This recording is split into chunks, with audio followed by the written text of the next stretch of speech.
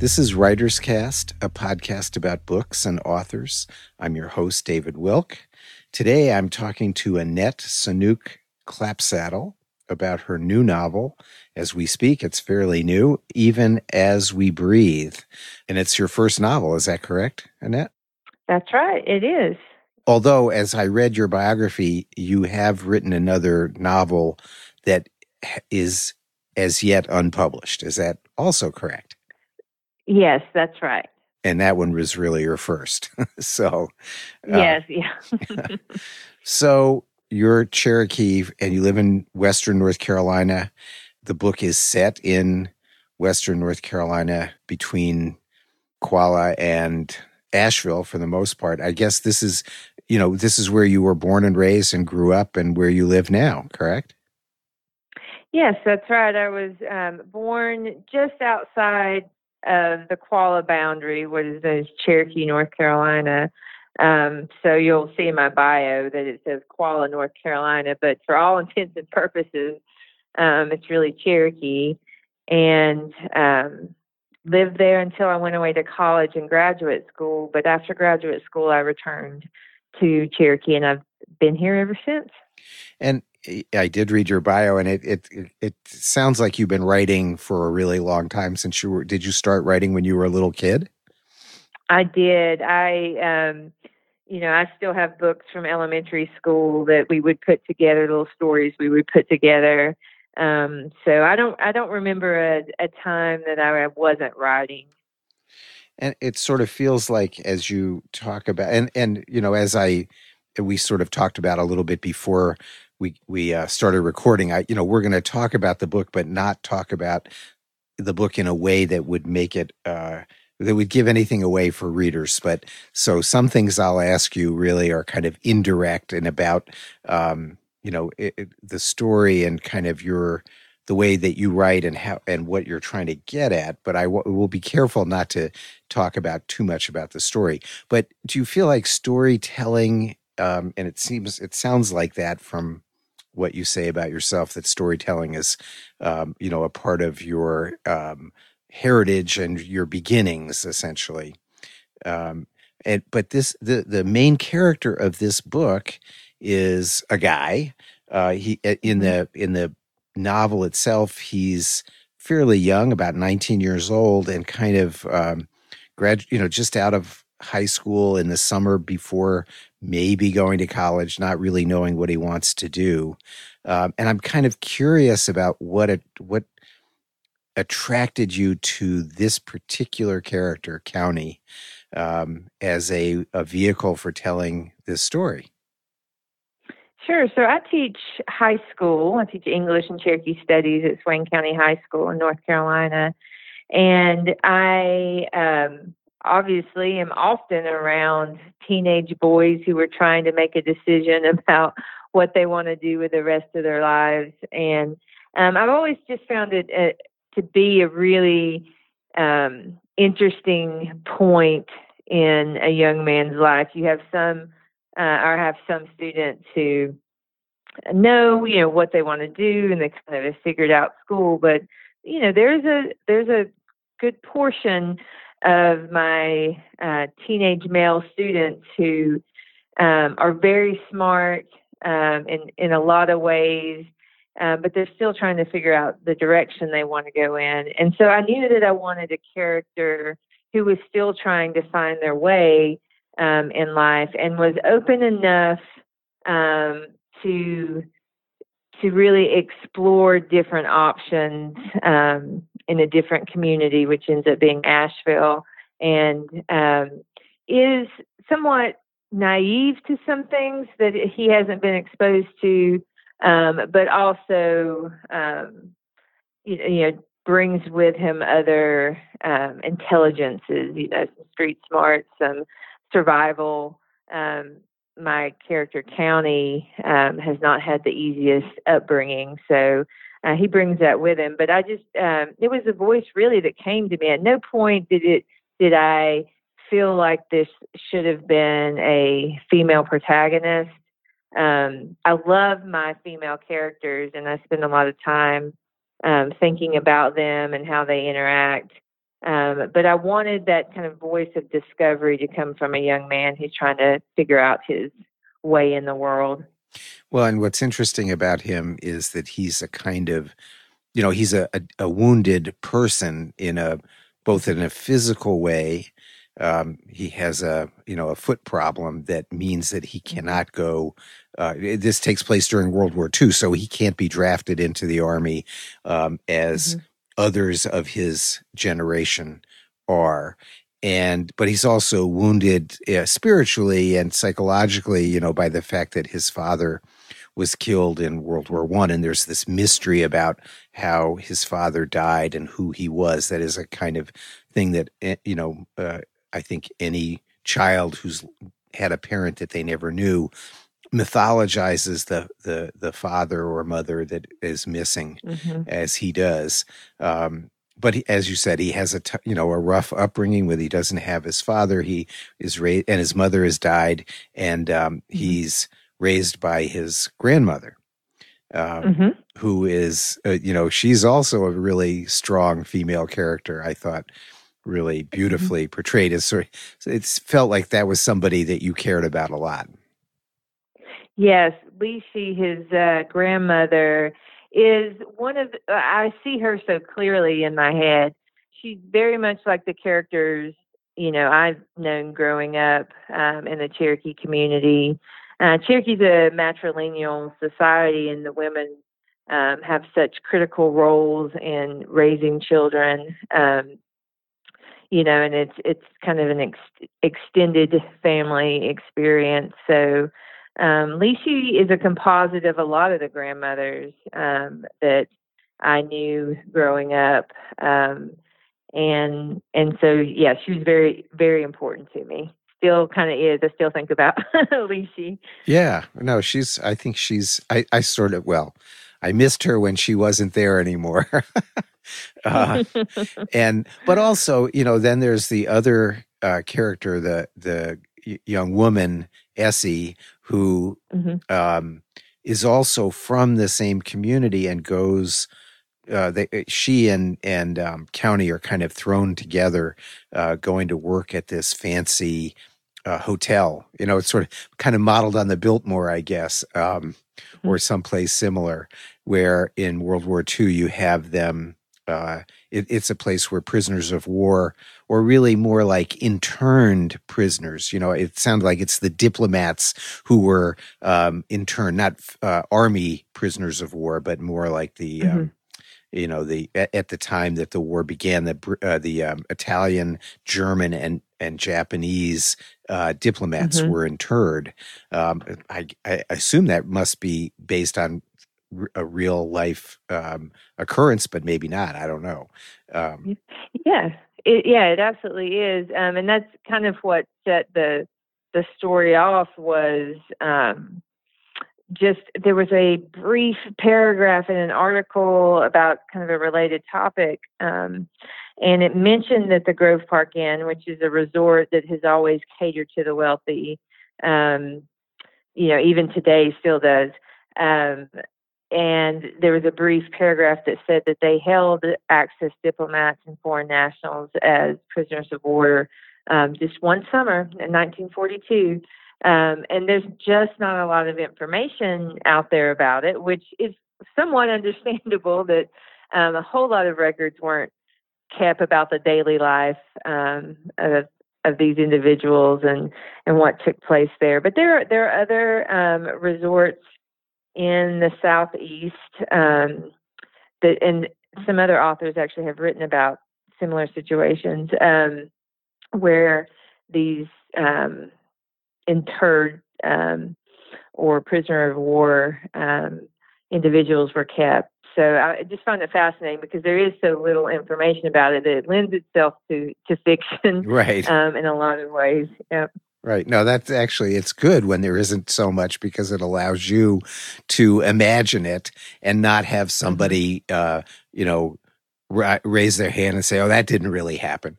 It gives you a lot more freedom. And I think, but it was great because it's as you were mentioning earlier, that County is this, because he comes from the backwoods, essentially, the rural. And I know that in the 1940s, Western North Carolina was very undeveloped, and very rural, Mhm. not as developed as it is now, certainly. Mhm. And so you could grow up there and really, as this was true, I think all over America up until World War II, the country was much more regional and much more people were isolated in more places Mhm. like Western North Carolina, which I think is post World War II began to erode. We became, the roads were built and people traveled more, and Mhm. we became more, less. The local has been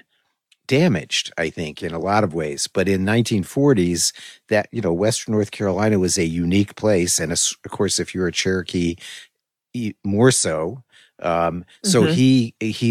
he's an outsider in that Grove hotel. He's a they and Mhm. you actually talk about, and I think pretty accurately, the way that um, indigenous people, then called Mhm. Indians, were treated by white people. Or it just was Mhm. sort of a matter of course at that point. Right. If you were Indian and you were in a white circumstance, your nickname would be Chief, um, Right. Yeah. almost inevitably, which is Mhm. anyway. He experiences that directly, and kind of takes it all in without really finding it as painful as he could. I thought that was really interesting. He's a pretty strong guy. Mhm. Yeah, and I think that's something that and also my editor and I talked a lot about how those confrontations would play out in 1942. Some of the comments are, I mean, they were hard to write. Some of the comments from the like white workers at the Grove Park toward County. Um, but but I'm also reminded that it was so common to be so blatant about such things Well, that, yeah, racism. um, Well, we'll call it what it is. It was pure out and right, out racism. right. Which, is not something that ended in 1942, No, but that's true. was far That's for more sure. publicly acceptable, then. So, I spent a lot of time thinking about how would he react then as opposed to how, I would react today if I heard something like that. Yeah. Well, and as we know, it was just right out there at that. People Hmm. today are less. They're more sensitive. They may still feel. They may. There are a lot. I think it's easier for people to be racist and keep it to themselves today, whereas then they were Hmm. just out and out racists. And Hmm. there was Yeah. no, and the social judgment was not against them for being racist. So it Right. was just sort Hmm. of the day to day experience if you were Indian or black, I think, in that area at Hmm. that time. Um, but it's a pretty. I thought that I will give you credit for a slow and carefully developed story, which is very surprising. Where things happen we're just not completely prepared for. We're not able to predict. I think that's really good in fiction. To be able to not know what's coming and to feel that it's the sort of necessary outcome of a particular circumstance. I thought you wove together these the various characters and the surprises that we learn about them. Um, Hmm. Several of them, quite surprising. Not just the people that are closest to County, but also people around him. People who are kind to him in ways that are surprising as well. To sort of Hmm. counter the weight of racism, you also have Right. the character who turns out to really save him. And Hmm. and I thought that was really, I think the balance there was really good. It's like he keeps wondering, like, why are you being so good to me? And he can't figure it out. And it's a fair point, for someone who's experienced whose life experience is what it is. You're trying to figure out how could someone you don't know um, be able and willing to extend themselves in your behalf. Right. Hmm. Yeah, I want to, I mean, life is messy and complicated, and certainly people are as well. So I wanted to portray, goodness in individuals across the spectrum, and ill intentions in individuals across the spectrum. Yeah, well, you did. I mean, and the other character that I think we should talk about is Essie Stamper, who is, she's complex as well. That Hmm. it doesn't the relationship between County and Essie doesn't work out the way either of them think that it might. Let's put it that way. Right. Yeah. But it does turn out to be an important relationship for both of them. Right. Yeah. So Essie is probably the most controversial character in the book in terms of when I get feedback from people who have read it. They have strong opinions about Essie, which kind of tickles me because I wanted her to be complicated and people to feel differently about her. I don't think everybody should feel the same about Essie. Because what's interesting to me is um, that readers have easily accepted that County is a young man trying to make his way and maybe makes mistakes, and that's fine, and that he's still a kid. And Essie's really the same age, basically, even a little younger, and she's not afforded as much leniency as County is from readers. So that's been interesting Yeah. to watch. Well, but I think So. part of that is, I mean, there is I have daughters and a son, and I think it's noticeable that girls emotionally are more mature at a younger age than boys Hmm. are, Hmm. and we expect therefore more from them. If Right. a 19-year-old Essie, you kind of, and she does come across as being a little more sure of herself and certain. She has a more completely formed self identity than County does. So you're that does lead you to be more judgmental of her, even though you shouldn't be. Right. Yes. Yes. She does come across as being more self assured. Um, and I think that, I think County goes to the Grove Park feeling um, utterly unprepared. And I think Essie goes to the Grove Park, at least she's going to fake it till she makes it. That's kind of what I think about Right. Essie, that, she's at least not going to let anybody see that she is nervous about that experience. Right. And she actually is. And I think you did show her. I thought that was really good that she comes across as more self-assured than she really is. But Mhm. she's also really desperate, on a certain level, desperate to make her way in the world, but Mhm. she doesn't know what that means because Right. she has not enough experience to know what that means. And of course that's part of the tragedy of life for all of us, that when we're young we actually don't know as much as we think we do, and even when we think we know, or we do know, it turns out that because we're young, we don't really fully understand what Right. what we're doing, and it's sort of trite and kind of, but the triteness of it is because it's true that you know so much more as you get older. Mhm. It doesn't help your young self at all, and I think that that's sort of partly what you show in the and I should say, you place the story at the beginning with the prologue. I think it Mhm. sets us up to know that it's a story being told by County much later in Mhm. his life. So he's looking back on this period, but I thought it was good. You didn't kind of give the emotional, there's no emotional content at the beginning that colors the way we read the story.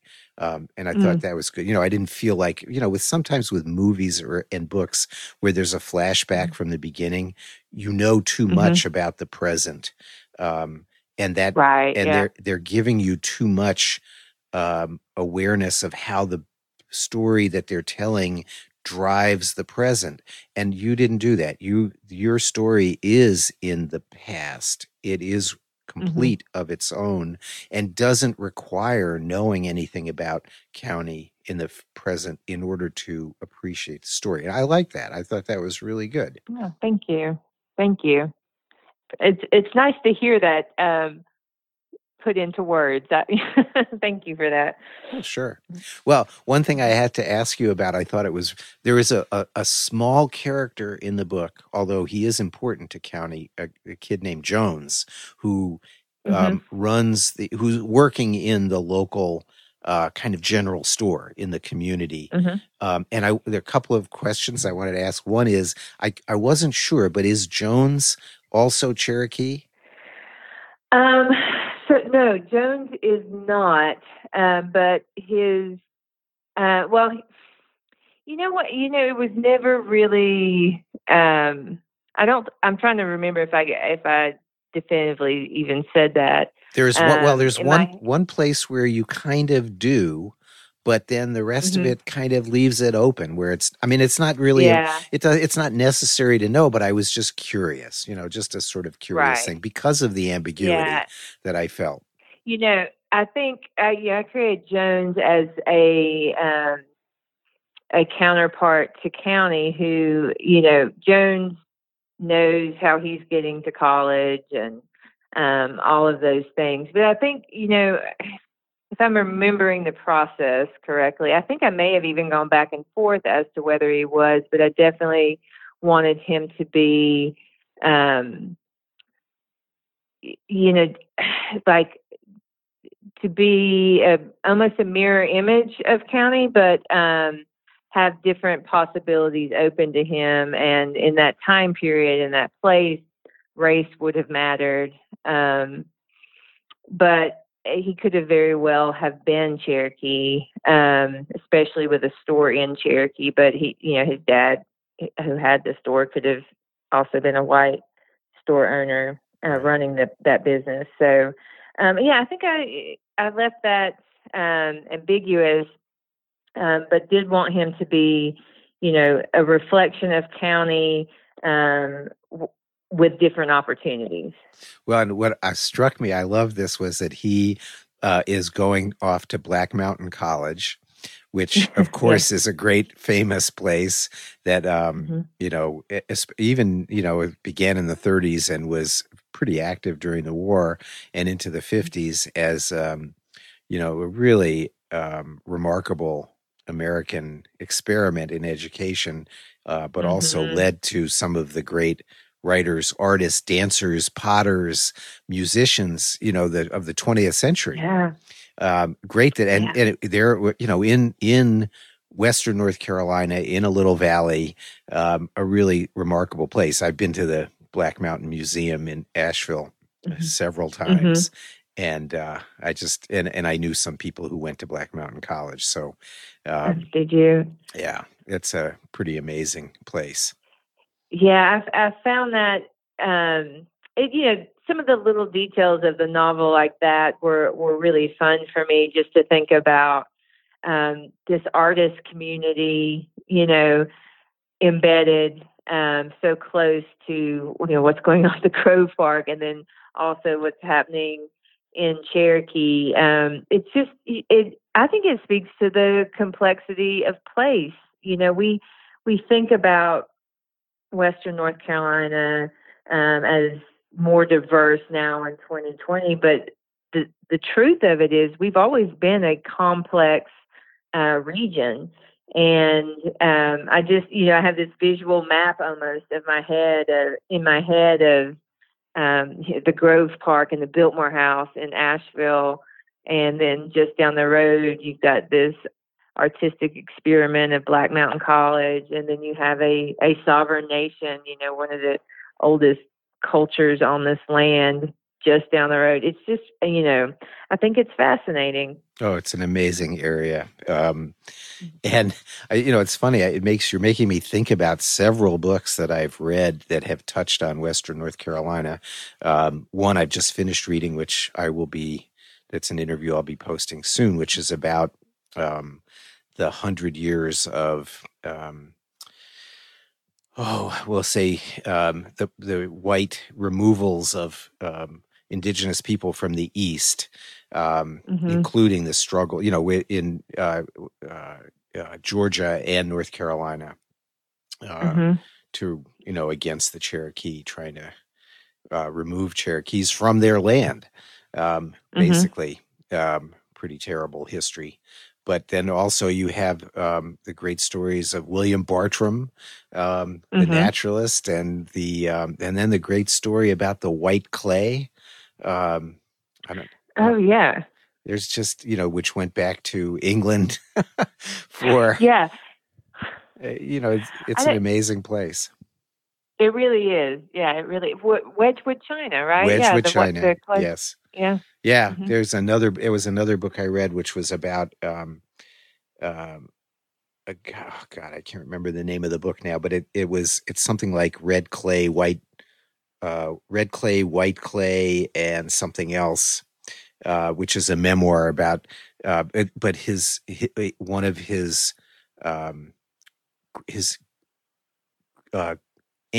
great aunt, I think, was taught at Black Mountain. So anyway, it's a long, complicated story. But anyway, he talked about the Wedgwood, China, the story of, explorers coming there looking for it, and then stealing it basically to send back to Wedgwood. And the Cherokee basically trying to hide it from anybody outside, so no one would be able to steal it. Anyway, we've gone off on a long tangent, but it is, I think you're really lucky to live there. It is one of the most beautiful places in the world, I think. It really is. Yes, it is. Well, I want to thank you. I want to ask you one more question before we go. And that is, what are you working on right now? Well, I'm working on another novel. It's what I know about it, which everything is subject to change, but it is set contemporary period in Cherokee with a female protagonist.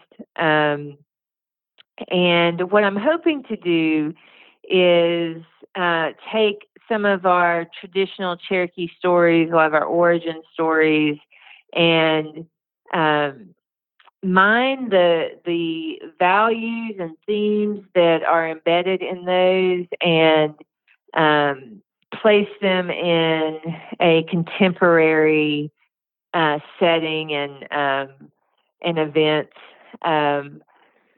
so that there's a modern context for those traditional values embedded in our stories. So, for example, my protagonist will be very much like our Shailu figure, who is our original Corn Mother figure.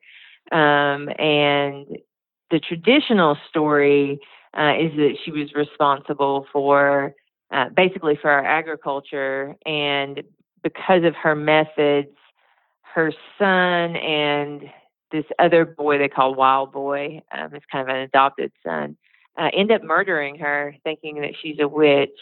So it's not going to be a literal translation of that story, but I'm really trying to reconceptualize what those values would mean in a more modern story, if that may not make any sense right now. No, it makes a lot of sense. I think it's actually sounds fantastic. So, and I guess the other thing I would have to ask you about is I noticed on your website you talk about your other passion besides writing, which is riding mountain bikes. I thought that's pretty interesting.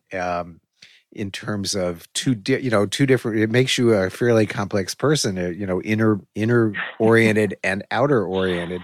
So do you ride a lot? Yes, in fact, right before our call, I was trying to put together a new bike rack, and I was not a happy person.